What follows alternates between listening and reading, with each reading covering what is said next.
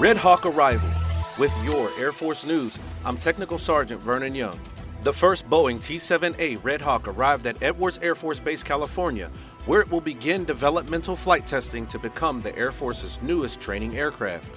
The Red Hawk is set to replace the aging fleet of T-38 Talon aircraft. It features a glass cockpit, stadium seating, and embedded training to more effectively transition student pilots to fourth and fifth generation fighter and bomber aircraft. Air Force and Boeing team members will work side by side as part of the T-7A Integrated Test Force to certify the aircraft.